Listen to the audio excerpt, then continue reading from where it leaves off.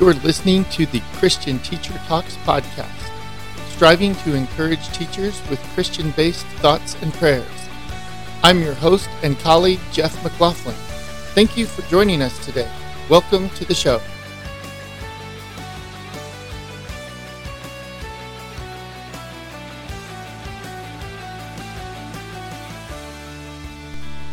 Hey, this is Jeff. Really glad that you joined us today.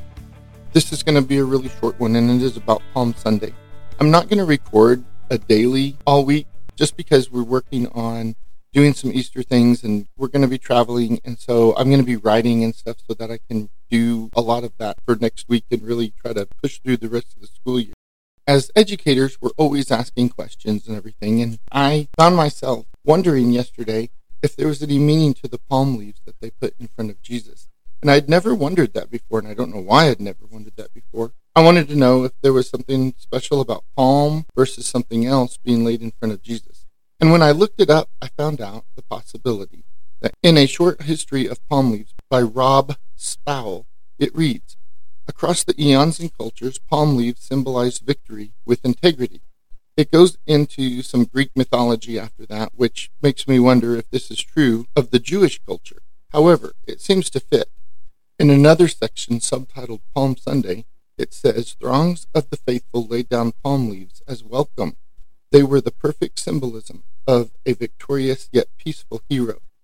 I found out as I was talking to our worship pastor as we're getting ready for worship yesterday morning that the donkey also had a symbol of being peaceful. So he didn't come as a conqueror astride a horse, but as a peacemaker astride a donkey, the donkey symbolizing quiet humility.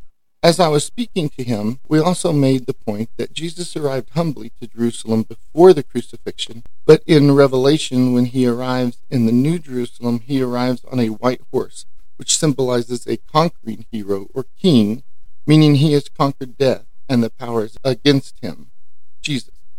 The first time as a humble, peaceful leader so he could save us, and because of his actions to save us, he can enter heaven, the New Jerusalem, as the conqueror that reigns in heaven and can include those he saved. Amen.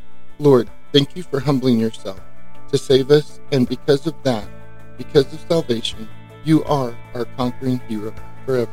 Amen. You've been listening to Christian Teacher Talks podcast. Thank you for being with us today. We hope our show is a blessing for you. If you enjoy our show, tell your friends and family. Spread the word for us.